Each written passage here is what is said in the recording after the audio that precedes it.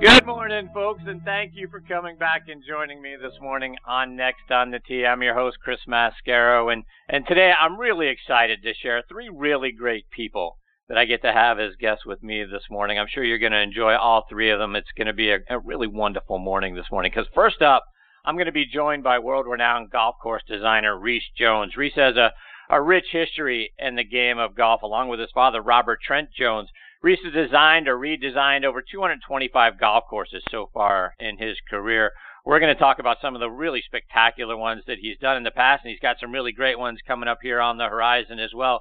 We're going to talk about all of that, plus, how, technology is starting to influence golf designers across the world. We'll see what impact that's having on his designs when he joins me here in just a few minutes. Following Rees, I'll be joined by Terry Koehler. Terry is the founder and the former CEO of the Ben Hogan Golf Company.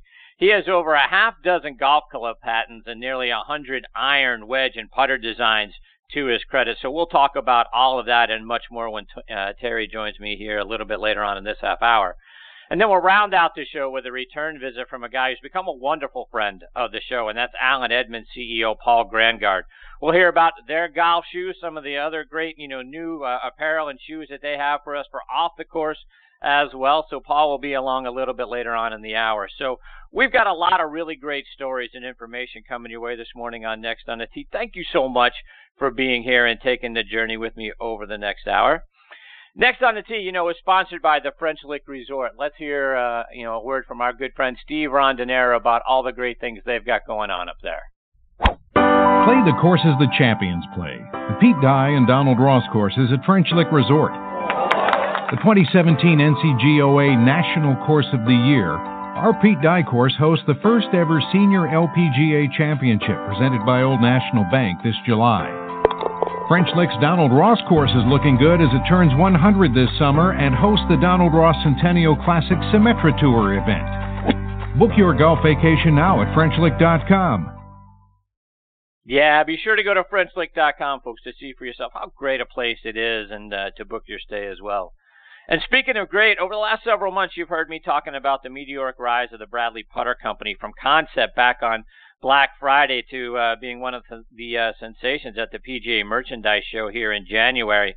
Bradley Converse, the owner of Bradley Putters, joined me back in January, and we're proud to be partnering with Bradley to help promote their unique and outstanding line of putters made from burl wood, folks. And I'm telling you, these are not ornamental putters. People have been raving about the look and the feel of the Bradley putter. They are custom made based on the shape and the colors that you want.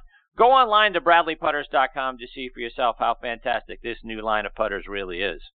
And please also check out our friends at the Bobby Jones Company, right? Things changing outside, warming up. The Bobby Jones Spring Collection is here with fresh colors and new additions that have genuine, enduring character. From their new polo-style shirts to long-sleeve button-down shirts to tech shorts that are ready to hit the links or any other warm weather outing you might be going to, the Bobby Jones brand is going to keep you feeling great and looking great, either on the golf course or in the office. And when you place your order online, enter the promo code Next on the Tee to get 10% off.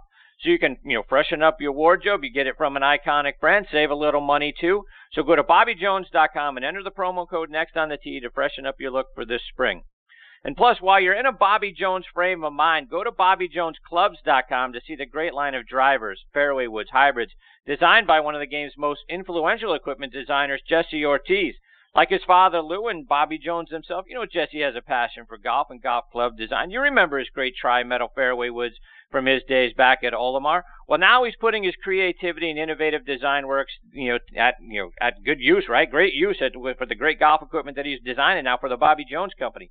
Please go online, check it out for yourself. BobbyJonesClubs.com. I'm telling you, folks, I play their hybrids and the three woods. Absolutely fantastic. You're going to love it. Again, BobbyJonesClubs.com. And I also want to give a shout out to our good friends over at Callaway Golf. Callaway has been the fastest growing golf brand since 2013, and the Chrome Soft golf ball is a major part of the reason why. Chrome Soft, it's extremely fast, incredibly soft, and unbelievably easy to control, which is why Phil Mickelson, Patrick Reed, Jim Furyk, just to name a few, have changed to the Chrome Soft golf ball. You have to be willing to change to get better, and Chrome Soft and the new Chrome Soft X are in stores now. See what they can do for you at CallawayGolf.com. Chrome Soft, it's the ball that changed the ball. All right, folks, now joining me on the French Lick Resort guest line is Rees Jones. Let me give you a little more background on Rees. He's from Montclair, New Jersey, and comes from an extremely talented golf course design family. His father is legendary golf course designer Robert Trent Jones, and both he and his brother Robert Trent Jones Jr. have done outstanding work on new course designs plus innovative projects on existing courses out there. Unbelievable work. You should see some of the pictures. Please go online and do a search on Google for them. Rees graduated from Yale and did his graduate studies at Harvard. Following college, he went into the family business working with his father and his brother. 1974, he founded his own design firm, Rees Jones, Inc. He has designed or redesigned over 225 golf courses, including remodeling 7 U.S. Open sites, 8 PGA Championship courses, 5 Ryder Cup sites, 2 Walker Cup venues, and 1 President's Cup site. Locally here in Atlanta, he's redesigned East Lake Golf Club, which is the site of the Tour Championship, as well as the Atlanta Athletic Club, the Charlie Yates Golf Course, and the Oconee Course down at Reynolds Plantations. You can also see his great work at places like Torrey Pines, Cog Hill, Oakland Hills Country Club, Falcons Fire, Pinehurst No. 7, Hag Point, Ocean Forest Golf Club, and the Waldorf Astoria Golf Club, just to name a few of them, folks. He won, so many awards, more awards than you could shake a stick at, but here are a few. He won the 2013 Donald Ross Award from the American Society of Golf Course Architects. He was inducted into both the New Jersey Sports Writers Association Hall of Fame in 2012 and the Northern California Golf Association Hall of Fame back in 2015. He was Golf Magazine's 1995 Golf Architect of the Year and was given the Golf Course Superintendents Association of America's Old Tom Morris Award in 2004. And I am deeply honored to have him with me here on Next on the Tee. Good morning, Rees. Thanks for coming on the show. Good morning, Chris. Great to be with you. So, Rees, right off the top, when people see your name and your father's name, Robert Trent Jones, especially here in Atlanta and the work you did out at Eastlake, they think, oh, he must be Bobby Jones's grandson or grandnephew or some sort of relation somehow. But your father and Bobby Jones, they knew each other, even did some work together out at Augusta National, but your families aren't related. Talk about the relationship between your father and Mr. Jones and what he ended up doing out at Augusta National. Well, not just Augusta National, but they designed Peachtree in Atlanta together. And they were very good friends, as my mother was with Mary, Bob's wife. Became close friends because Dad came down here, played a lot of golf, played at Eastlake with Bobby Jones a lot. And then Bobby took him over to Augusta, where Dad created the 16th hole, put the pond in on 11, recontoured a lot of greens, rebunkered a lot of holes. His green on 13, I think, has held up and stood the test of time. And I just think we visited with Bob Jones on it. He was the hero in our family, and I think that's why Tom Cousins hired me to redo Eastlake. He and Charlie Yates interviewed me at the Bone Steakhouse 20 years ago, and I've been working there ever since for purpose-built communities and Tom Cousins' dream of Eastlake. I think that was all because of the Bobby Jones connection. And Rees, going all the way back, we've been talking with your father. How did he develop his love for the game of golf and get his start in golf course design? Well, he lives in Rochester, New York, and he was thinking of becoming a pro golfer. And because Walter Hagen's niece was in school with him, and she suggested that he go caddy at Rochester Country Club. So he did that, and caddy for Walter Hagen and George Eastman. And golf just rubbed off on him, and he became the city champion and decided he wanted to become a pro golfer. But then he got an ulcer. The doctor told him if he had to make 5-foot putts for a living, he'd get another ulcer. So he saw Donald Ross building Oak Hill and decided maybe he'd go into golf course design, and went to Cornell to study that, and then got in partnership with Stanley Thompson, the famous Canadian architect, and the rest is history. And, from there, Rees, when you were watching, all of this develop as you're a kid and going through, your teenage years and into college, what made you decide, what, I want to do that too? Well, people ask me that question, and a lot of children go into their father's profession because you observe what the father's doing. And, we didn't have much money when I was a youngster, and we traveled by car to all Dad's projects, and his construction foreman, Bill Baldwin, took me under his wing and taught me what Dad was doing, and it just rubbed off on me. So when I went to Yale, I took the courses to get into Harvard School of Design, and then I went to University of California, Berkeley for a while to just get some technical expertise so that I could go into the business. But there wasn't much money in it then, and it grew and grew and grew, and the golf has really become just a very, very successful sport since I started in the golf architecture. So, Rees, talk about golf course design. When you go visit a piece of property, what are you looking for that tells you if that's going to be a good piece of land to develop and put a golf course on? And have you ever had to tell someone that wanted to do a project when you went out and looked at the land? You know what? This isn't a good spot. Well, I've been very fortunate in that Herbert Warren Wind, after I did my first U.S. Open redo at the Country Club at Brookline, told me not to do like a lot of architects do and do too many jobs, because then you lose control when you don't really leave something that's your legacy. So I've only done 4 or 5 golf courses a year and several remodels.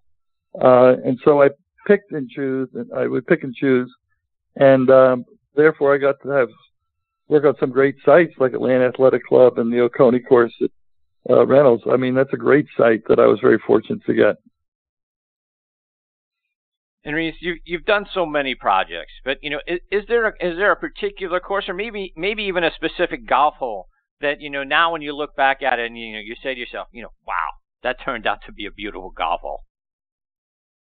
Well, we're building a course in Loreto, Mexico. It's called Danzante Bay, and I've got a hole, a par 3, 17th hole that's sort of cantilevered into the ocean. It's just like the 7th hole at Pebble Beach. It's a little peninsula green on a rock, and it's on the cliffside, and the ocean surrounds it. It's really kind of phenomenal, and I think it's already become a very famous hole. And we only have 11 holes open so far at Danzante Bay, but the golf hole was already on the Royal and Ancient Golf Club's magazine's cover, and so I think to just get that opportunity to build that hole has been kind of a treat. I think as far as special projects, I think East Lake really has to be right there at the top, because we've done so much for the people of Atlanta and the community and the purpose-built communities. And now we've just opened our Bayou Oaks course in City Park in New Orleans, where we have the same purpose-built community. So, connecting golf with making people's lives better has also been very, very important to me. And Rees, when you're laying out a new course, a new project, is there a design principle that your father told you, or something that you do that you consider, a signature design that you use when you're putting together your projects? Well, I try not to have a signature. I think what's fascinating now is that at Playa Grande in the Dominican, where I've got 10 holes on the cliffs on the ocean, I have sort of a ragged bunker edge and windswept bunker end of windswept fairways. In Alameda, California, building a sort of an Australian low-profile golf course with sand cap, and you play on the ground. At Danzante Bay, I've got a project where I've got desert, I've got dunes, I've got cliffs, I've got valleys, I've got canyons, I've got arroyos. I probably have the most diversified site in the game of golf, and every hole sort of works into the terrain, into the natural aspect of it. I think that's what I really try to do, is just make it fit the terrain, fit the climate, fit the location, so that it looks natural and looks like it's been there forever. And Rees, you've been given the nickname the Open Doctor. How did that nickname come about? Well, my father, Robert Trent Jones, was the first Open Doctor because he redid a lot of the open courses, and I've done 7 open courses over, and I think it's like 14 events, maybe it's even 15 events. When George Pepper, when I did Baltusrol over for 1993, George Pepper dressed me up in doctor's garb for the Golf Magazine publication, and ever since then I've been the Open Doctor of this era. And Rees, one of the hot issues around the game, right, is the advancement of technology, both in the in the golf clubs and the materials that they use, plus in the golf ball as well, for how long they fly now. Have some of those things influenced your course designs? Have you had to make them longer, change them up, do something to keep up with what the equipment advances have become? Well, it's caused a problem in the game, in my mind, because everybody's all worried about the ball going so far. but it only goes that far for the people with the fast swing speeds, the pros. And so you really have to be concerned, like, about the 13th hole at Augusta, because they're hitting it with short irons now, and even the 15th hole at Augusta. But for the everyday play, I think it's the fact that the equipment has gotten better and it's enabled the average golfer to hit home runs. I think it's good for the game. So I'm not against the fact that the technology has changed and the ball is going farther, because I think if it didn't, the game would be probably shrinking more than it is. But what we're working on now with Dan Van Horn of U.S. Kids and the U.S. American Society Golf Course Architects, we're using a graduated tee program, which we call the Longleaf Tee program. So kids can start on a 2,000-yard golf course and go up to a 7,000-yard golf course to get better. And then as you get older, you can sort of graduate back down. And I think this is going to be a major, major innovation that's going to keep people in the game and improve the game and make kids enjoy it. They can reach the par fours in regulation. They can reach the par fives in regulation. And as you hit it farther and you go to the practice tee, and there's targets on the practice tee which tells you which tee to play on the golf course. And so it makes the game fun. I think the technology improvements and the Longleaf Tee program and things like that are really going to make the game more fun, and the game is going to grow. It's a great game. It's very healthy, and I think a lot of these innovations are going to help. Rees, I had Steve Mona on the show recently, and one of the things we talked about is the cost of playing the game, and one of the main factors in keeping prices unfortunately high in some areas is the cost of maintenance of golf courses, right? Because they require sometimes more real estate, which costs more in water to keep it up, and obviously all of that combined makes a round of golf a little bit more expensive to play. And he used the phrase, "Brown is the new green," with respect to some courses, keeping the fairways obviously nice and lush, but allowing natural vegetation to be what it is off the fairways. If it turns brown, it turns brown. Not necessarily, so you don't necessarily have to maintain those areas. We saw that come into play at Pinehurst at the U.S. Open a couple of years ago. When you're putting a golf course together, how do you deal with maintenance and design, whether you're going to allow that rough to be maintained or not have rough and those sorts of things? How do you look at maintenance costs with respect to your designs? Well, the new irrigation systems, and John Lawrence lives here in Atlanta, and the Toro company started this valve and head and the individual head control, and so we're able to preserve water that way and only water the areas that you really want to be green. And I think the brown roughs is fine. I think to some degree the brown fairways aren't bad. You got to keep the greens in good shape though, and I just think you got to make sure that you can still get the club under the ball. You can't get too parched so there's nothing for the ball to stand on or to rest on. And I think we're, as American Society of Golf Course Architects, we're into sustainability. We're not putting grass where it doesn't need to be. You can actually put a little computer device and track where people play, so you determine where you can go to natural areas if it's really not a place where the ball goes. So I think through the American Society of Golf Course Architects and the National Superintendent Association, we're working together on making the game of golf much more sustainable. It's interesting you give me a computer device. There's a computer device that allows you to know where players are hitting the golf ball and where they're playing from? That's right. You can put a little something in your pocket and they can track the golfers. This is going to be, I think, a major innovation, and you can track caddies and see how fast they get the people to play. I think it's going to be something that people will carry with them just to determine both where the ball goes and how fast they play. Wow, that's interesting. Yeah, I look forward to finding out more about that. That sounds outstanding. And speaking of caddies, Rees, do you talk to the caddies or the tour players after you've redesigned a golf course, or you're in the midst of a project? Do you get their feedback about, hey, I like this, hey, I don't like that? Do you allow them to give you input about in a project you're on, and does that influence maybe some other future projects that you'll take on? Well, I've done a lot of major championship golf courses, a lot of FedEx Cup courses, a lot of tour events. And the one advice my father, Robert Trenchon, gave me when I was getting into the championship venues is that you better have a thick skin. So, generally, they ask me who's going to like the golf course. I said, well, the people that win, or the people that do well, and the ones that don't do that well, they may criticize it. But that's just the name of the game. Everybody has a different view of each golf course. So I listen. I watch how they play it. I listen to their comments, and sometimes they give me good advice. Sometimes they give me bad advice. But I think it's very subjective. And as you move along, you kind of learn. And then the next project you do, like Belle Reve, where we're getting the PGA Championship next year in St. Louis, you learn from the past. And speaking of, you say, you watch how they play it. When a tournament's going on, major tournament or not, right? A tournament's being played on one of your courses. Are you making notes? Or are you looking at it and go, ooh, maybe I'm going to need to change that, or, hey, ooh, that went really well. I want to make sure that that's in the next design.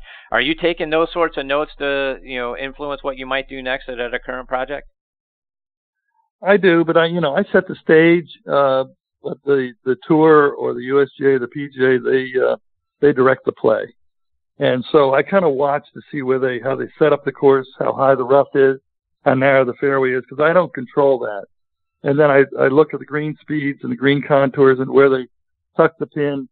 I think it was great when we reversed the nines at East Lake last year, how we made those last holes so they were a little more gettable than the other nine were.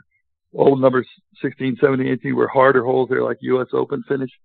And we made them more gettable, and Rory McIlroy made us all look good because the tour set it up so spectacularly well.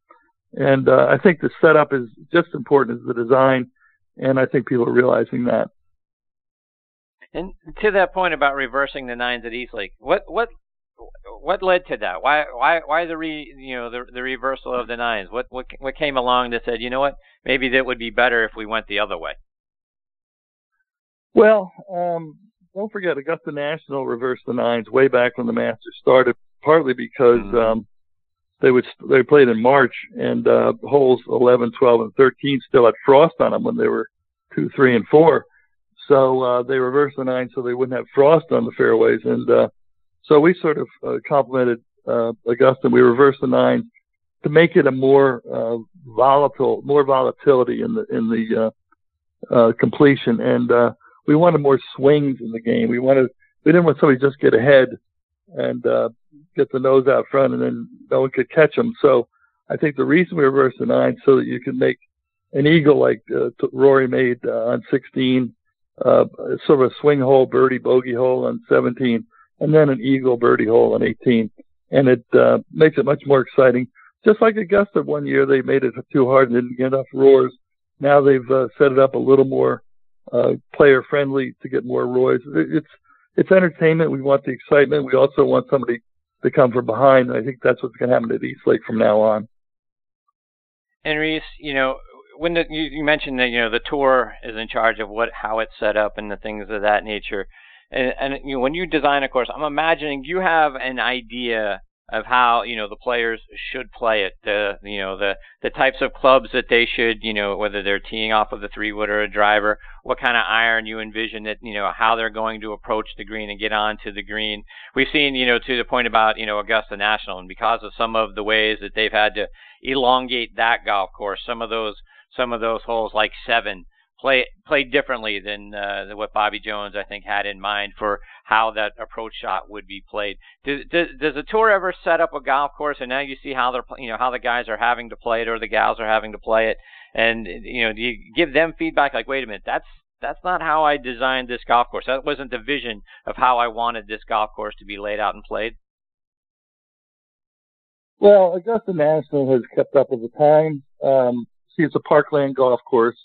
Trees are very much a part of a parkland golf course. Some clubs are taking down large swaths of trees. Augusta National sort of sets the pace and tells you how important trees are as far as having to manufacture shots if you hit it offline.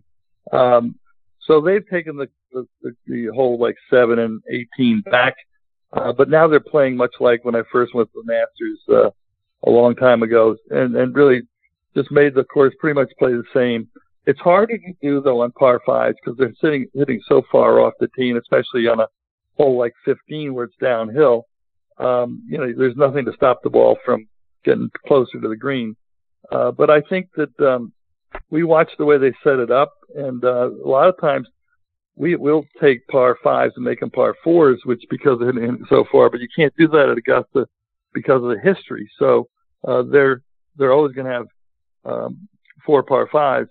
But I'll tell you what, this year's event, the par was pretty much of a standard, and I think it will continue to be so as they set it up with those fast green speeds.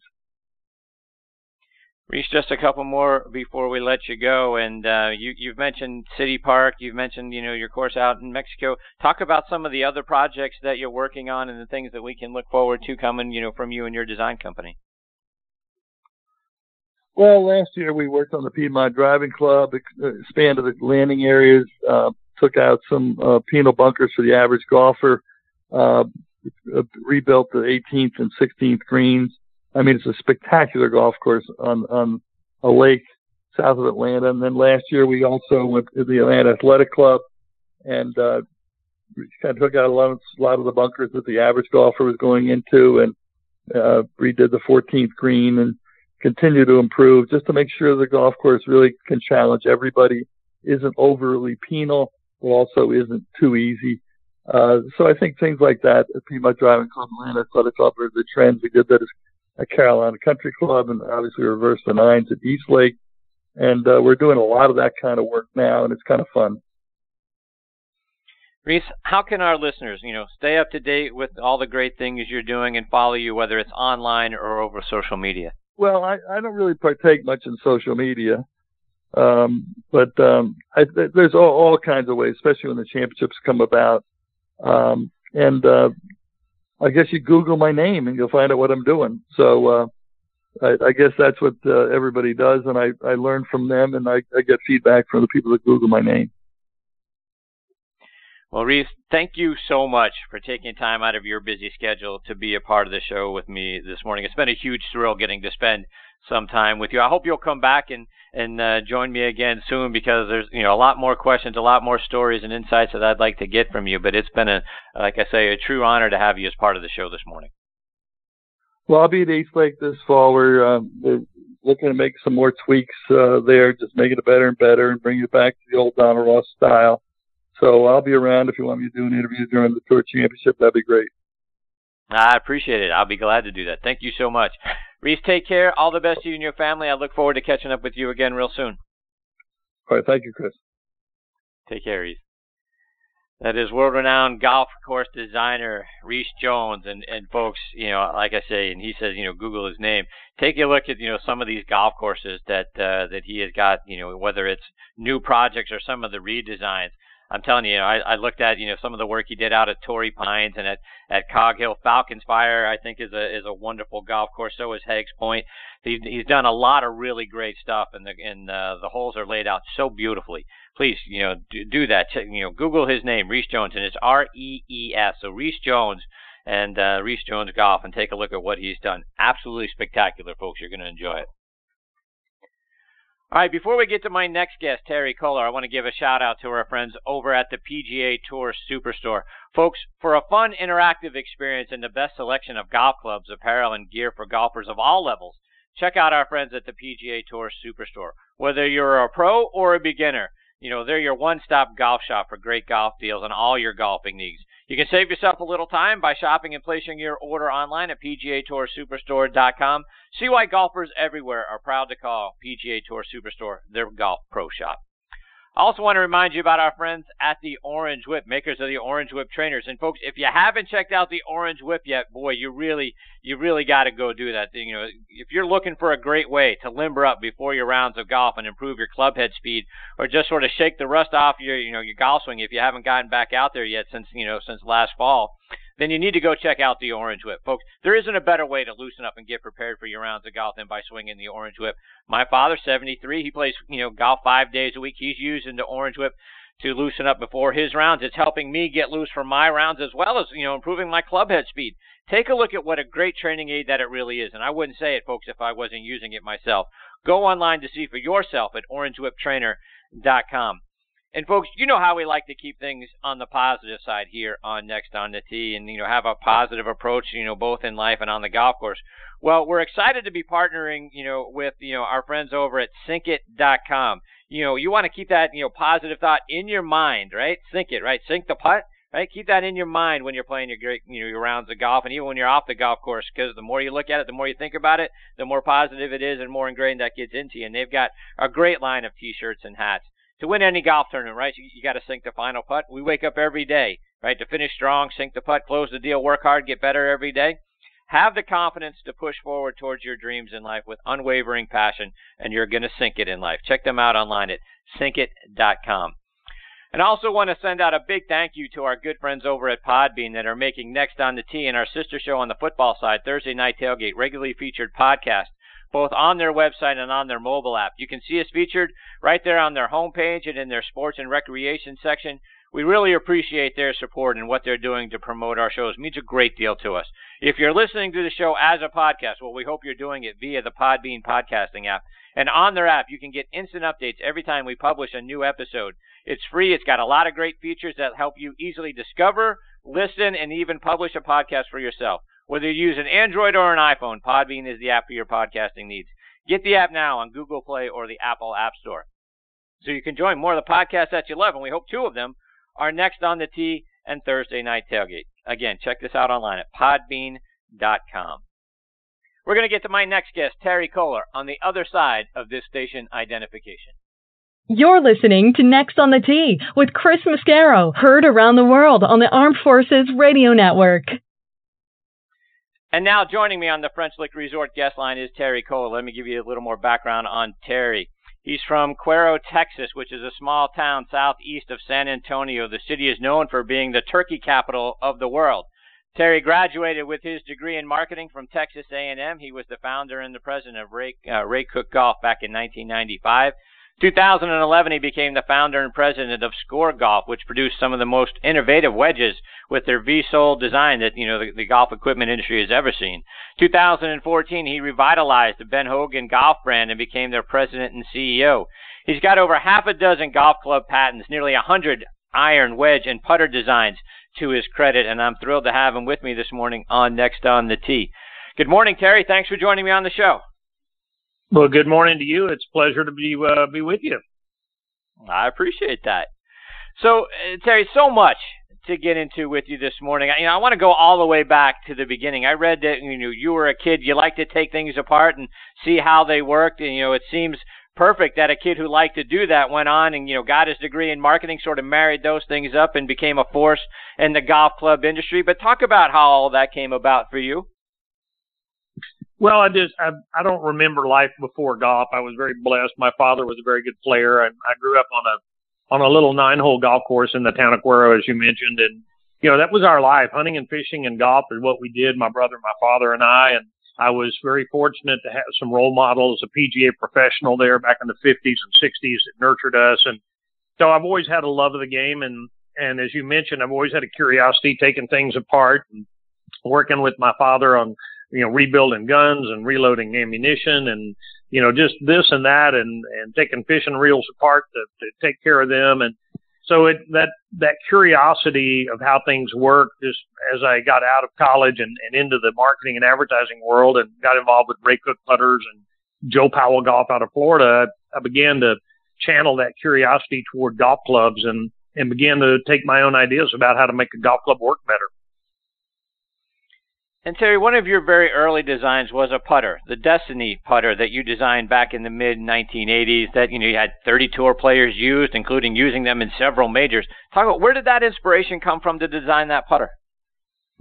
Well, it was just looking at different putters on the market, and I've always been, always modeled my game after Ben Hogan, and I gave short shrift to putting at the time, and I just felt like there was a way to stabilize a putter better, and had seen some designs that kind of gave me some ideas, and very little just comes out of the clear blue. Most good ideas, whether it's cars or guns or golf clubs or whatever, they come from looking at something that's in the market and saying, I think I can do that better. And that's really what stimulated me. And the Destiny had a short life. I learned a lot about being an entrepreneur and started down that path of starting companies and this kind of thing. But it was a very stable putter. In fact, I still have a few prototypes of that. Again, God, that's 35 years ago now, I guess. And I still have a few prototypes of that work their way into the golf bag pretty regularly because it's still a marvelous performing tool. And Terry, when you look back at equipment from, the 1970s, right, and the great things that, you've done, more recently with the Ben Hogan Golf Company, talk about how much materials, right, and the technologies have advanced, in the last 30, 40 years. Well, and I'm kind of a pragmatic in that respect, Chris. And, the thing that I think about is, a really good iron shot, a really good wedge shot is really no different than it was, 40 or 50, 60 years ago. I mean, a good shot is a good shot. And I personally believe the feel of a solid forged blade is really hard to beat. I'm not a big fan of the hollow designs and irons particularly. You can't argue the performance of hollow woods. I personally think they've gotten too big. And I think the game has gotten so myopically focused on distance that we lose track of it's really about making the golf ball do what you want it to do and not just go far. And, I look at just this week, they're having the high school playoffs championships in the state of Texas regional, and state will be next week. And all of these kids hit the ball a mile, but these kids are shooting 85s and 88s. And I mean, there's some good players, don't get me wrong, but these kids all hit it a mile, but they don't know where it's going. And they don't really understand, to me, that the game is about shaping the shot to fit the situation. And that golf ball doesn't know whether you have a 7-iron in your hand or an 8-iron in your hand or a 9-iron in your hand. All that's in front of you is, I've got this many yards to the flag. I want the ball to fly this way so that it will perform this way when it gets on the green. And, there's no bonus points for hitting the 8-iron instead of a 6-iron. If the 6-iron will make it do what you want it to do, then by all means hit that club. So I'm a little distressed by the emphasis on power and the separation between the pro game and the amateur game. Is that gap is getting wider. These guys are such big athletes now. I won't go on and on about that. Terry, you started, you mentioned wedges a moment ago. You started Score Golf, right? Focused on wedges. And when I look at those clubs and then looked at the wedges that you designed more recently for the Ben Hogan sets, they look very similar to what I saw, back what you did with Score to what I see now in the TK wedges and the V-sole design. Talk about what makes those wedges unique in the marketplace. Well, I think there are two things. There are two key elements of that wedge design and the evolution of it from my old company Eidolon and into Score and into Hogan. And that is that my research showed that golfers they're frustrated because their wedge shots go too high. They don't know how far they're going to go. And my personal belief is that's a function of the design of the wedge with all the weight low in the sole. And if you look at wedges, and I've been very outspoken about this, the offering from most companies looks alike. The weighting, the golf club, the graphics are different, obviously, but the function of the club is the same, and the ball goes high, and it causes distance control problems. And we use our wedges now because wedges have gone down into the 42, 45, 48 degree range. We use our wedges for full swings, and we need controllable trajectories. So all of my designs and the evolution of my design, the things I'm continuing to work on, is to move the center of mass higher and higher in the golf club to give you that penetrating trajectory, which also increases spin. And that's what golfers are looking for. So the weighting of the golf club is designed to give you better trajectories and better spin than what you'll get out of conventional wedges. The sole design that I came up with about 25 years ago now, the V-sole, the bounce and all of this turf interaction is very confusing for people. And I challenge the notion of, I'm sorry this is getting a little long maybe, but I challenge the notion you can fit bounce because turf conditions are continually changing, not just from day to day and week to week, but shot to shot, hole to hole. You're going to encounter all different kinds of turf. So how can you fit the sole to any particular turf? And I also challenge this sweeper, slider, digger thing because my observation of amateur golfers is they don't take consistent divots. They take a thin divot this time and a heavy divot next time, either accidentally or on purpose. You watch the tour players. Sometimes they dig these big beaver pelts when they hit a wedge shot because they're trying to do a certain thing. And next time they nip it and barely clip the grass. So if you're changing your swing path intentionally or accidentally, and you're changing turf conditions, because that's just nature of golf, how do you build a bounce that can handle all that variety? And the V sole puts a very high bounce on the first quarter inch of the sole and a very low bounce on the trailing part of the sole. So the sole just will react to the turf conditions in the swing in the most positive, versatile way that I could come up with to design. And we have just a big following out there that will rave about the V sole. So, and the score wedges and the Hogan wedges. I'm very proud of that work. Yeah, it's fantastic stuff. When I was watching the videos, I thought, wow, that's genius right there. And Terry, talk about how that. What's that? I said thank you for that. Oh, I'm absolutely. not sure I would use that word, but thank you. I'm flattered. No, it really is. Talk about how that V-sole design helps, and if we find ourselves in a bunker, in a greenside bunker, talk about the ability to use that V-sole and that bounce, design that you talked about, how that helps us get the ball out of the sand.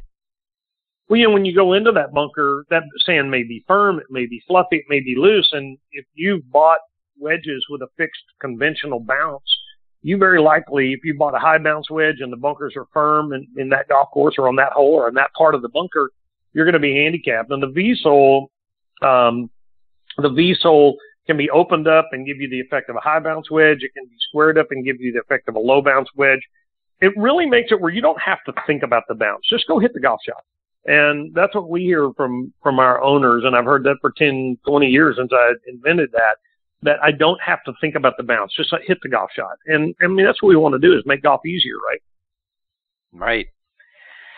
And Terry, we sort of, bantered the Ben Hogan brand around, and it seems it's been a brand that continually struggles to stay afloat. We were very close to, having a deal with the Ben Hogan Golf Company, last summer, and then, and we worked through it and all the way, to earlier this year. And then unfortunately things fell apart. Why do you think the brand, struggles so much to sustain a presence in the golf equipment business? Well, and it's not just the Ben Hogan brand. I mean, this is a very tough industry right now, and the nature of the industry, and I'm just going to go out on a limb. I retired from the Ben Hogan Company after getting it going and stepped aside, and another gentleman came in and took over, and the company has gone through its trials and tribulations. But small brands have a difficult time. The industry has become so dominated by massive tour budgets, massive advertising budgets, massive, giveaways and promotions through the retailers, very short product life cycles, that the retailer really demands that more than the consumer demands it, in my opinion, and in my research. But it's a very challenging environment. I still think we have way too many retail stores, just based on the number of golfers. It's a challenging industry environment. The thing that doesn't change is golfers want high-grade equipment. They want high-performance equipment. And as long as they want that, somebody's going to make it. And I believe the work we were doing at Ben Hogan, the designs I propagated there, the wedges, the Fort Worth irons, which is a phenomenal single-piece forged blade that defies all the old wives' tales about how hard blades are to hit.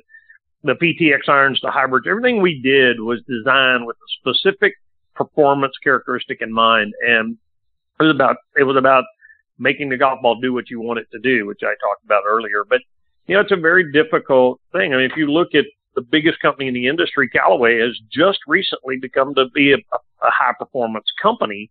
They're approaching that with very good leadership, I think. But if you look at a 15, 18 year history of Callaway prior to this management, I mean, this company did $15, $18 billion in business and made no money. And I mean, you can't sustain that in the real world. And, Golfsmith went out of business. Retailers are in trouble. Big companies are in trouble. I personally think the dynamics of the industry are in a state of evolution, and they'll shake themselves out. And it's just a very difficult environment for a small brand. We sold direct to consumer at Ben Hogan and let people deal direct with us. They could deal with stores if they wanted, but it was a great model for the consumer to get expertise with their golf clubs, and that's what we were always about. And Terry, talk about the man, Ben Hogan. What was it like the first time you met Mr. Hogan? I grew up idolizing Ben Hogan, and I grew up with power golf and 5 lessons. My dad had played an exhibition match with Mr. Hogan before the war, and so he was revered around our house as the man when it came to golf, and was kind of my singular sports hero.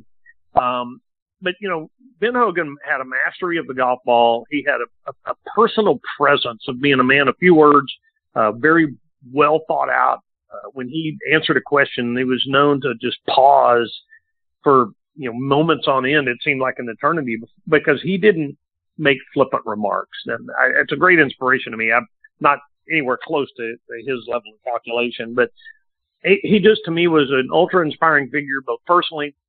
I think what he did with the golf ball and the game of golf, I don't think it's ever been equaled. I have great respect for Jack Nicklaus and Tiger Woods and all these more modern stars. But when you look at the agronomy and the equipment that Hogan and his peers, Byron Nelson, Sam Snead, that they toiled with in the 50s and 40s, to me, it's just remarkable the kind of scores they were able to shoot and the consistency that they were able to, particularly Ben Hogan. I mean, from 1940 to 1960, he never finished out of the top 10 of a major championship. For 20 years, never out of the top 10. I mean, nobody's ever had a legacy like that. I'm just in awe of the man. I'm in awe of his legend. I'm in awe of his history and just everything about him. He's a great inspiration to me.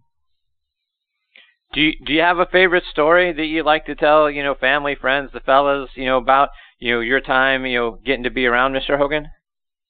Well, I was only around Mr. Hogan one time, and it was everything that I had learned about Mr. Hogan up to that point. And I told him the story. I said, Mr. Hogan, you may not remember, but you and Jug McSpadden played an exhibition match with my father and my uncle, Dr. Kirkham, in Houston, 1939. And he looked at me for the longest, and he rolled his eyes up in his head like he was looking for that memory. And he was well in his 80s at the time. And he looked at me with the most sincere look, and he said, "I'm sorry, Terry, I don't remember that." And I could tell he really knew it was important to me, and he wanted to remember. It showed the gentle human side of the man. And then I showed him the putter design that I was working on for the Hogan Company at the time. And he looked this putter up and down, just scrutinized it. This is 100% machine milled putter. And he handed the putter back to me with only thing he said was, "The line is crooked." So I went back to the guy that machined the prototype, and I was telling him the story. And I said, "Of course, I know the line isn't crooked because it's 100% CNC milled." And he goes, "Well, let's go check." And he came back and he said, "That line is 0.03 of an inch off dead square." I'll never know whether Mr. Hogan could see that or whether it just looked crooked because, he was nearly blind in his left eye from the automobile crash. And I don't know if it just looked crooked to him or if he could really see that, but I'll never know the answer to that. But it was both sides of Mr. Hogan, and all in one little, 10 or 15 minute visit. It was great. Terry, I read that he believed that the golf club is 90% the shaft and 10% how it hits the dirt, which in my mind seems backwards. But that's what he believed. Is that something that he tried to instill when you took over, sort of leading the brand and some of the legacies that he left behind? Is that how you view it? Is the golf club 90% shaft and 10% head? I'm not sure I agree with those percentages, and I think it changes from club to club. For example, how it goes through the dirt doesn't apply at all to a driver. It's all about the shaft and head combination. But on a wedge, how it goes through the dirt is much more influential than it is, say, on a fairway wood or maybe a middle iron. So I think it changes, but there's no question that the shaft is the engine of the golf club.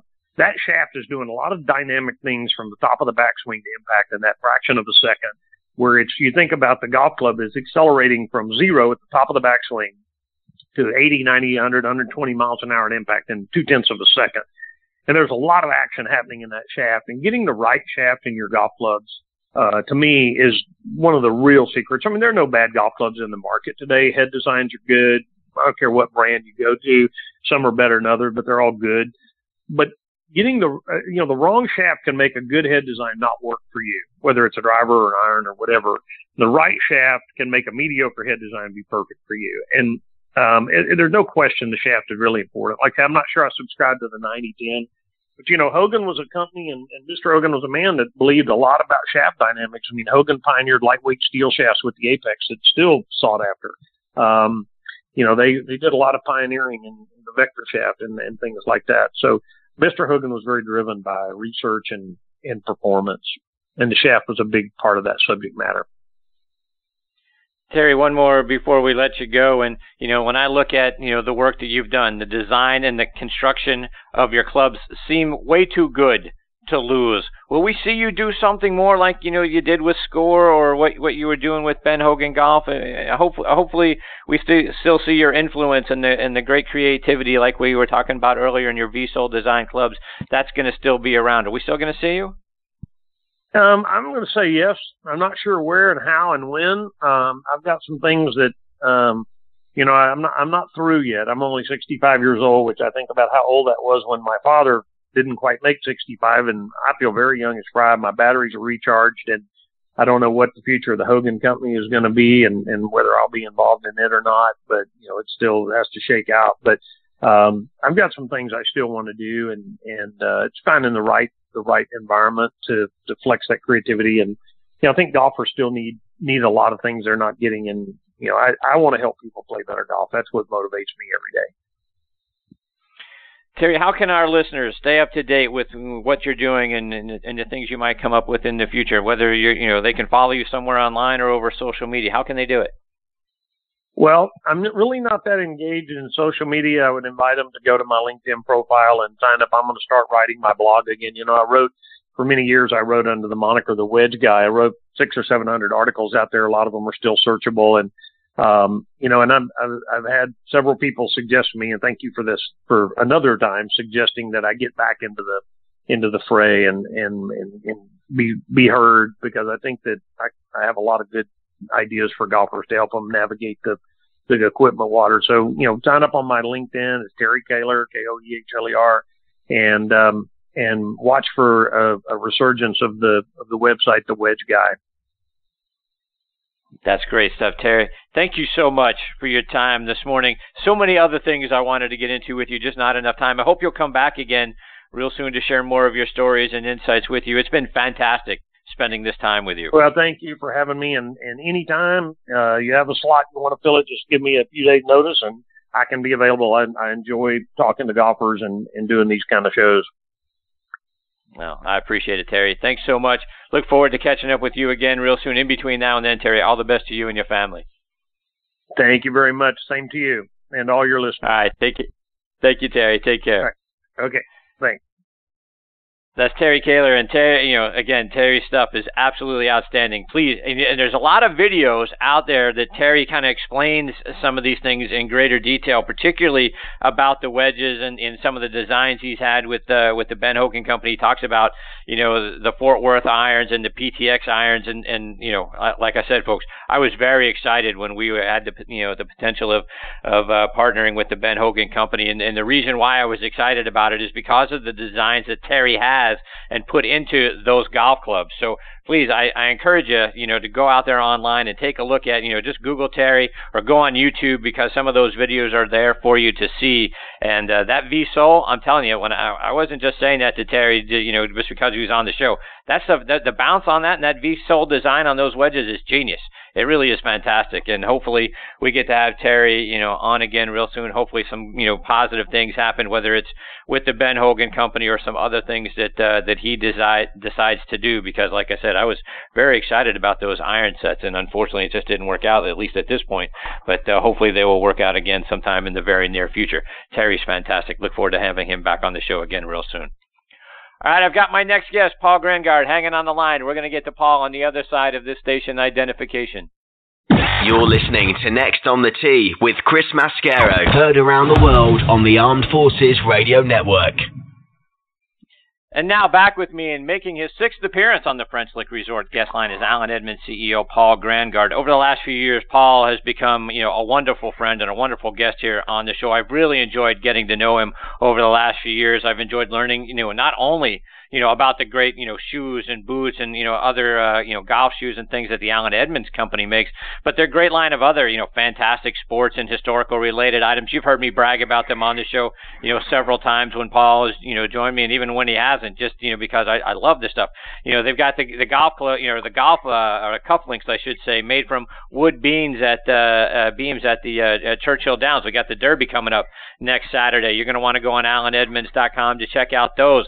Yankee fans, the cufflinks, with inserts from game-used balls from Yankee games. Celtic fans, cufflinks from, the old Boston Garden parquet floor. bottle opener, folks. Bottle openers made from 3 golf balls that they fished out of the pond around the 17th green at the TPC Sawgrass, right, the side of the Players Championship. So many other very unique and very cool designs. And, also, I never considered blue dress shoes until I saw the Dress Blue collection that they have now on AlanEdmonds.com that look absolutely fantastic. And as you can tell, I love so much about the Alan Edmonds brand and the great things that they do and how well crafted everything on that site is. I'm even more excited to have Paul back on the show with me again this morning. Good morning, Paul. Thanks for coming back here and being a part of Next on the Tee. Good morning, Chris. Great to be with you again. So, Paul, since the last time we spoke, the private equity firm that owned Alan Edmonds sold it to Koehler, which is a global footwear company. Talk about what it's like for you guys now to be a part of a family of shoe brands. Well, going back to 2006, John Stolenwerk, the man who bought Alan Edmonds in the 1980s from the Allen family, decided to retire and sell the company and sold it to a private equity firm. And then that private equity firm in 2013 sold it to another private equity firm, which hardly ever happens. Usually the exit is to a strategic buyer, somebody already in the industry. And last year, just about this time, the Koehler folks, a major shoe company out of St. Louis, they own famous footwear retail stores. They also own some great women's brands. Naturalizer is one of them, Via Spiga, Franco Sardo. They wanted to get in the men's side of the business in a big way, and they came to our owners, and it was early on in the investment. They didn't expect to be selling, but Koehler was eager and aggressive, and we ended up at the end of December then becoming a part of the Koehler family, and it's going great. They really understand shoes. They have sourcing relationships all around Europe for leathers, some tanneries that we hadn't had relationships with before, we're now able to do some business with. They obviously are a big company, so they have clout that we don't have as a smaller company that helps us with our cost structures. And then most importantly, they're bringing some additional design expertise to us, including a fellow who's a really great guy who worked for Nike for over 20 years and was chief creative officer there for a while. So we're going to bring to the men's dress and casual business a little bit of what Nike brought to athletics going way back, and we're hoping to have similar success. Yeah, and Paul, I was reading one of your blog entries that you've got available on AlanEdmonds.com. You talked about how Koehler is committed to growing and enhancing the brand and the product line, and as you mentioned, this development with the guy from Nike. Where are you looking to grow and enhance the brand? What's on the whether it's short term or sort of not too distant future. What are you guys looking at to do differently or add to the line? Well, you've done a great job introducing us. We really are eager to be a lifestyle brand. Men, as everybody knows, are hunters. They don't really like to peck for when they go shopping. And we think we understand our guy really well, whether it's what he wants to wear in a casual environment or what he wants to wear at work. And we want to outfit him above the ankle, too, not just with great shoes. We're going to lead with great shoes. And one of our big thrusts is to develop a much broader offering of casual shoes, Chris. But we also we've got pants now that are selling really well, and I'm getting a lot of comments from people about how much they like them.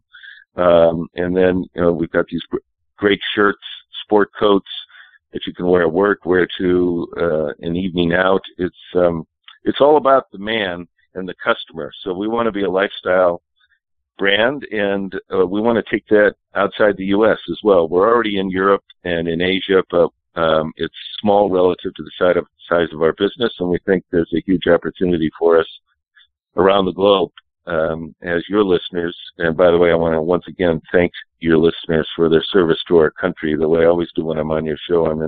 I admire veterans and active service men and women so much. And they all know how much the world respects America, and American brands are a part of that respect. So we want to take our Americanism on the road much better than we have in the past over the long term going forward. Stores outside of the United States. We're hoping to open in Canada here in the next a year and a half or so, and then ultimately I lived in Germany for 3 years, and love to go back there as a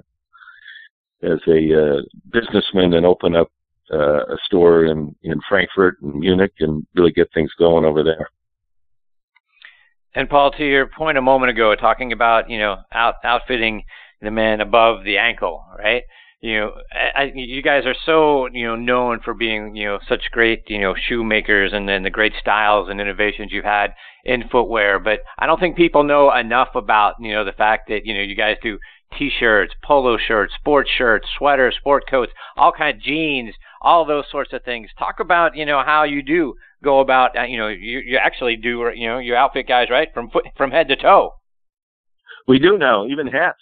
We got some great hats actually for colder weather, in particular woolen baseball caps and some other kind of hats. But the only products that we make ourselves are the shoes, and we make them in the United States. The vast majority of the shoes we sell are made in the United States. We have some others that are made in Italy with partner factories, and then we have our own factory down in the Dominican Republic that makes boat shoes and some of the lower cost shoes that aren't intended to last for 20, 30 years the way our dress shoes are. But we work with 3 different leather plants around the country for making our belts in the United States. We work with 3 different bag manufacturers for making our business leather goods, our wallets and briefcases and duffel bags, also made in the U.S. We work with 2 different sport coat companies in the United States, one in the Northeast, one in the Southeast, to help us make our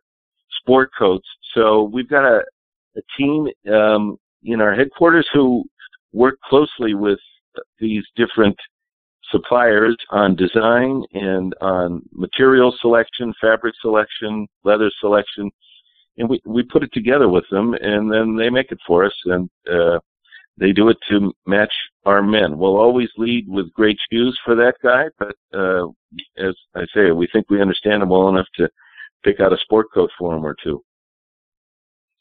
And I don't want to gloss over a point that you just made when you were talking through that piece, Paul. Your shoes are designed to last. You mentioned 20 to 30 years. For customers that might go online and say, "Ooh, I don't know that I can afford Allen Edmonds shoes." Right? The point is, these shoes are going to last you, to your point, 20 to 30 years. And I also love the great program that you guys have. People can go and get their shoes refinished, and for $50. When that shoe might start to wear a little bit or it might show a little bit of age, for $50 you can get a shoe that almost looks exactly brand new again. Yeah, except that it's still molded to your foot the way it was when you broke it in. So yeah, it's a fact of, or it's an outgrowth of the fact that our shoes are made in a certain construction that's easily taken apart, even though it holds together so well. So we're able to take the sole off the bottom of the shoe without taking the whole bottom of the shoe off, take the sole and the heel off, cut through that stitching, and then re-stitch it up and put a brand new sole, brand new heel on, repair any leather marks, and turn it into a shoe that from the top looks exactly like the shoe you've been wearing, only cleaned up and fixed, and then from the bottom it's brand new. And we put our famous cork layer. We scrape out the old cork layer, which may have gotten a little too squished, too compacted, and we'll put a brand new one in there for you. But the leather that's on top of that cork layer is molded to your foot already, so it's very much like a custom-made cushion for you in the shoe. So we take great care. There are over 200 steps in making those shoes, and as you say, the ability to keep a great pair of shoes, and these are classic shoes that never go out of style. So the ability to keep your best business shoe for 20 years with an occasional fix-up like that, really much more economic for somebody than buying a pair of shoes that'll last you 2 years plus or minus 6 months, and then you got to buy the full price again. So it's plus women notice shoes, and interviewers at companies notice shoes, and people who make promotions notice shoes. I mean, your folks listening in know what it means to have a good-looking pair of shoes in the military. they make sure you do that. And that's true when you get out in the environment. I can't tell you how many times I can tell what layer of a company somebody's working in just by the shoes they're wearing in the elevator. I mean, you don't see the senior executives going up and down the elevator with some of these cheaper shoes that people buy and have to recycle every 2 years. And Paul, we've been promoting on our website, you've got a great program out there to help support our active military members, first responders, and students. Talk about the program and what you guys offer to those folks. Yeah, we want men coming out of the services or out of college looking for their first civilian jobs to be able to get into our shoes with the first pair. So we have a big discount for active military, for first responders. That discount's the same. And then we have a package deal for people coming out of school as well. Shoes, the matching belt. It's very important that the belt and the shoes match in terms of leather color, and it's a real plus if they also match in terms of design.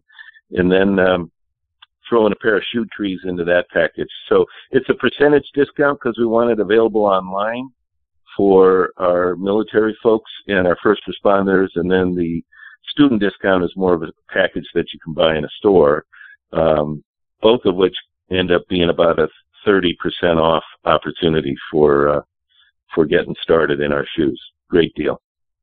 And Paul, as we talk golf here, obviously on this show, and you've got a wonderful line of golf shoes, your own line with the Redan golf shoes, plus a couple that you've partnered with, Jack Nicklaus to design. Talk about the look and the benefits that each one of those shoes has. Well, again, a lot of shoes today are made in China, where they take leathers or near leathers and they wrap them around a mold, and then they injection mold a rubber sole around it, and it's glued on. And even if you're environmentally conscious, you should be concerned about that kind of shoe construction. And that's really true in the golf business. Whereas our shoes that we did with Jack, the shoes that we do on our own still under the Honors Collection name, they're the traditional way to make a shoe with the sole stitched on around the edge. And we're one of the last remaining makers of those classic golf shoes with a great water-resistant, highly water-resistant leather bottom, and soft spikes twisted into them that remind you of maybe how you learn to play golf. It's certainly how I learned to play golf. And when I wear them, I feel like I'm back to when I was younger and played a lot better. It helps me actually get a feel for the game again when I wear those shoes. So, and the Jack Nicklaus shoes, I have a arch problem that I think has come from hitting so many practice balls and twisting my arch up as I go through the swing on my left foot. And it never bothers me when I'm wearing those Jack Nicklaus shoes. Never. And if I have a problem going to the course and put those shoes on, it goes away. So we're actually still selling those on our website, and I'd encourage anybody to give them a try, especially if they want a little more stability under their feet, either because they want a more stable swing or they've got a foot issue and they don't want their feet to hurt at the end of the round. And Paul, I got to be honest with you, I'm a little disappointed to see the Fort Worth golf shoes out there on clearance. They've become my favorite golf shoes. They're very comfortable, and I love how they look as well. Any chance you guys are going to be doing something along those lines again soon? Well, the great thing about our company, Chris, and we have our own plant. It's just on the other side of a wall from where I sit, and I go back there all the time. So if any one of your listeners wants us to make a Fort Worth for them, they should just email me at Grangaard, PGRANGAARD, AlanEdmonds.com. Yeah, or get in touch with you, Chris, and you know how to contact me, and I'll make sure that they get a pair. We're clearancing them because it just doesn't make sense for us at the volume of golf shoes we're doing, which is not as nearly as many as I once dreamed we would. It doesn't make sense for us to make a spot in our inventory, especially as we're growing our casual shoe offering. There's a limit to how many spots you got in your warehouse. We're kind of capacity constrained on our warehouse right now, so we're clearancing them out, which means they're a great deal if you can find your size. If you can't find your size, contact you or contact me, and we'll make a pair for you. Yeah, they're outstanding, and it was a lot of fun. When I first discovered those shoes and the styles, because they remind me so much of the styles of shoes that Gary Player has worn over the years. And I'd mentioned that on Twitter, and we had a nice little back and forth between you, me, and Mr. Player over that. It was a lot of fun. I think those shoes are outstanding, and again, like I said, they're extremely comfortable. I love the look and the feel of them, and one of the things you said to me when I was getting the shoes is, Chris, you're going to love how those feel when you're walking on the golf course. They've got a traditional feel to them, like you were mentioning a moment ago as well, and they really do. I'm telling you, those things are absolutely outstanding. I love them. Even if you don't want to make them your everyday golf shoe, it's great to wear them on a nice day and just really enjoy the tradition of the game. I'm holding in my hand right now a golf glove from the 1970s that Gary Player signed for my dad. They were friends and acquaintances back then, so he's a special guy, and he was wearing shoes that look an awful lot like those shoes. They weren't ours, I don't think, but he sure was sporting the exact look on the first tee at the Masters this year. So that's right. The look of those shoes. They're very good looking. Yeah. Paul, just a couple more before we let you go. And one of the things we've never touched on before is the line of sunglasses that you guys offer. So many golfers like to wear sunglasses out on the golf course, and obviously, just in sort of everyday life. You got some very cool aviator-style glasses, available. Talk about your sunglasses.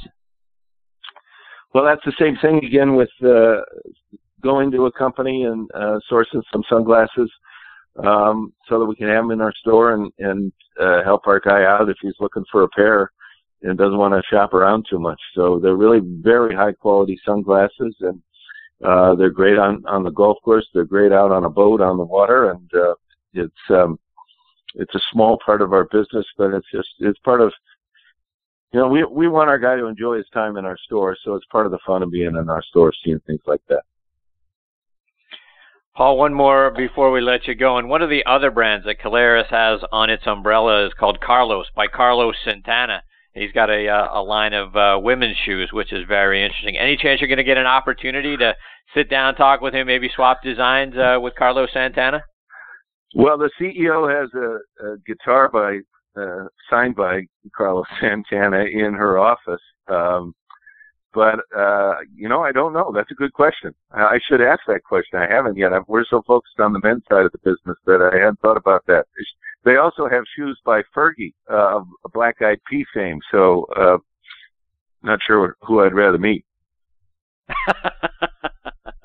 Yeah, good problem to have.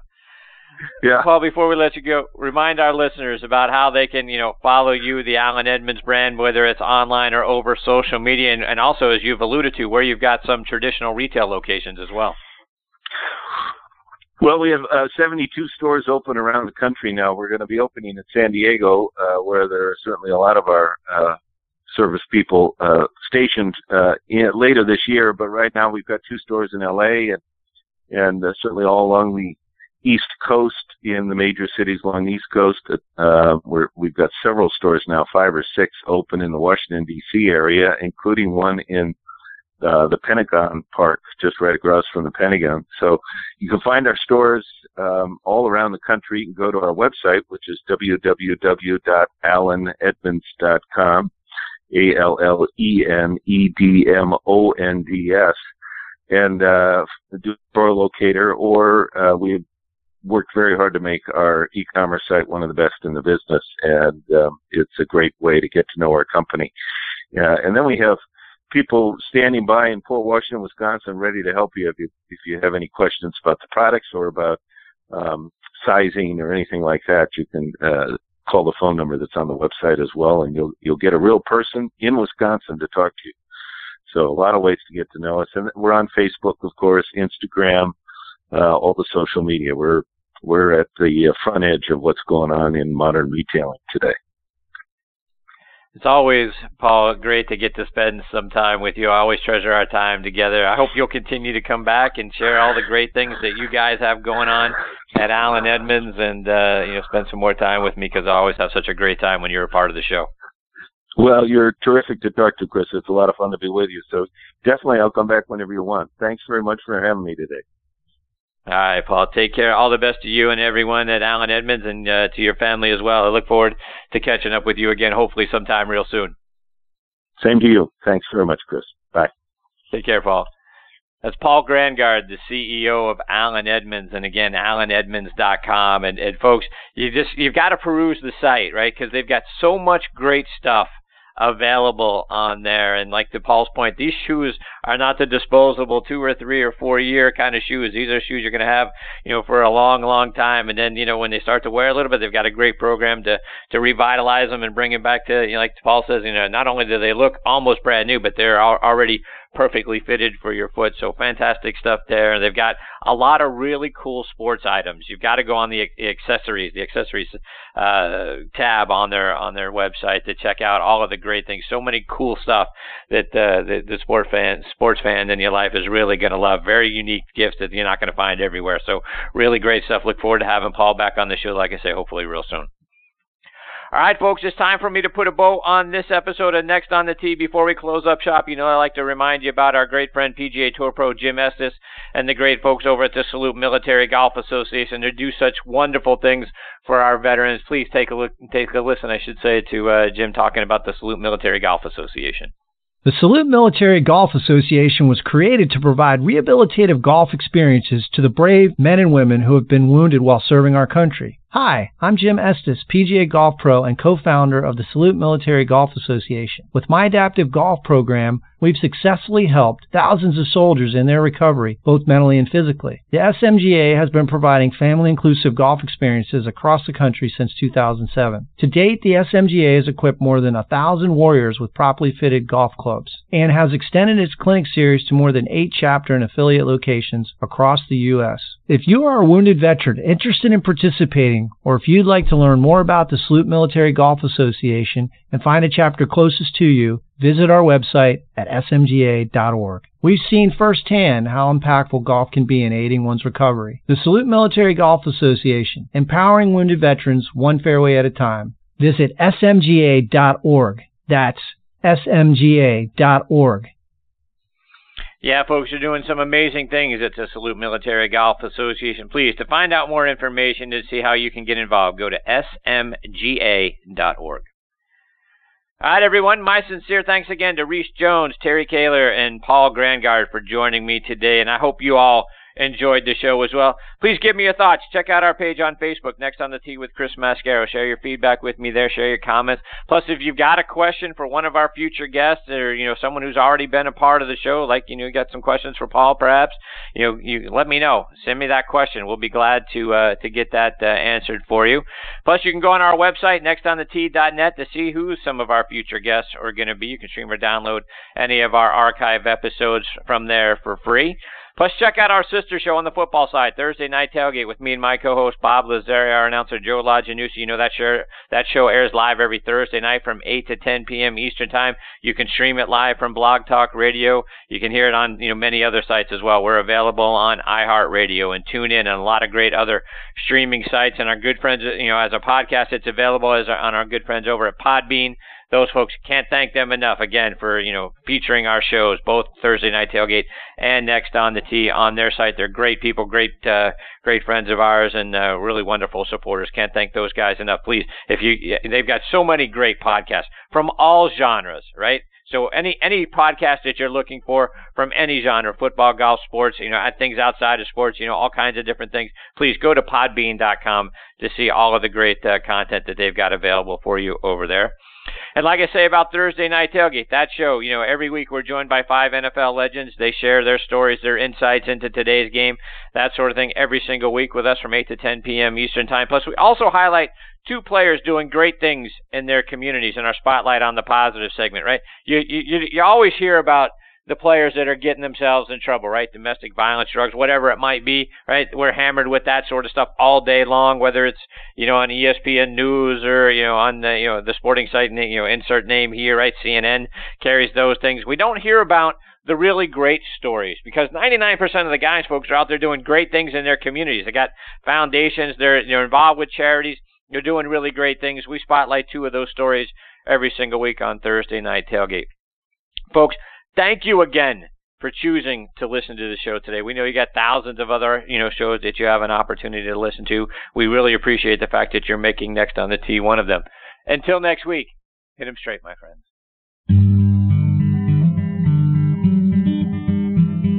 You've been listening to Next on the Tee with Chris Mascaro, where PGA and LPGA legends, pros and top instructors, and media members go to tell their stories.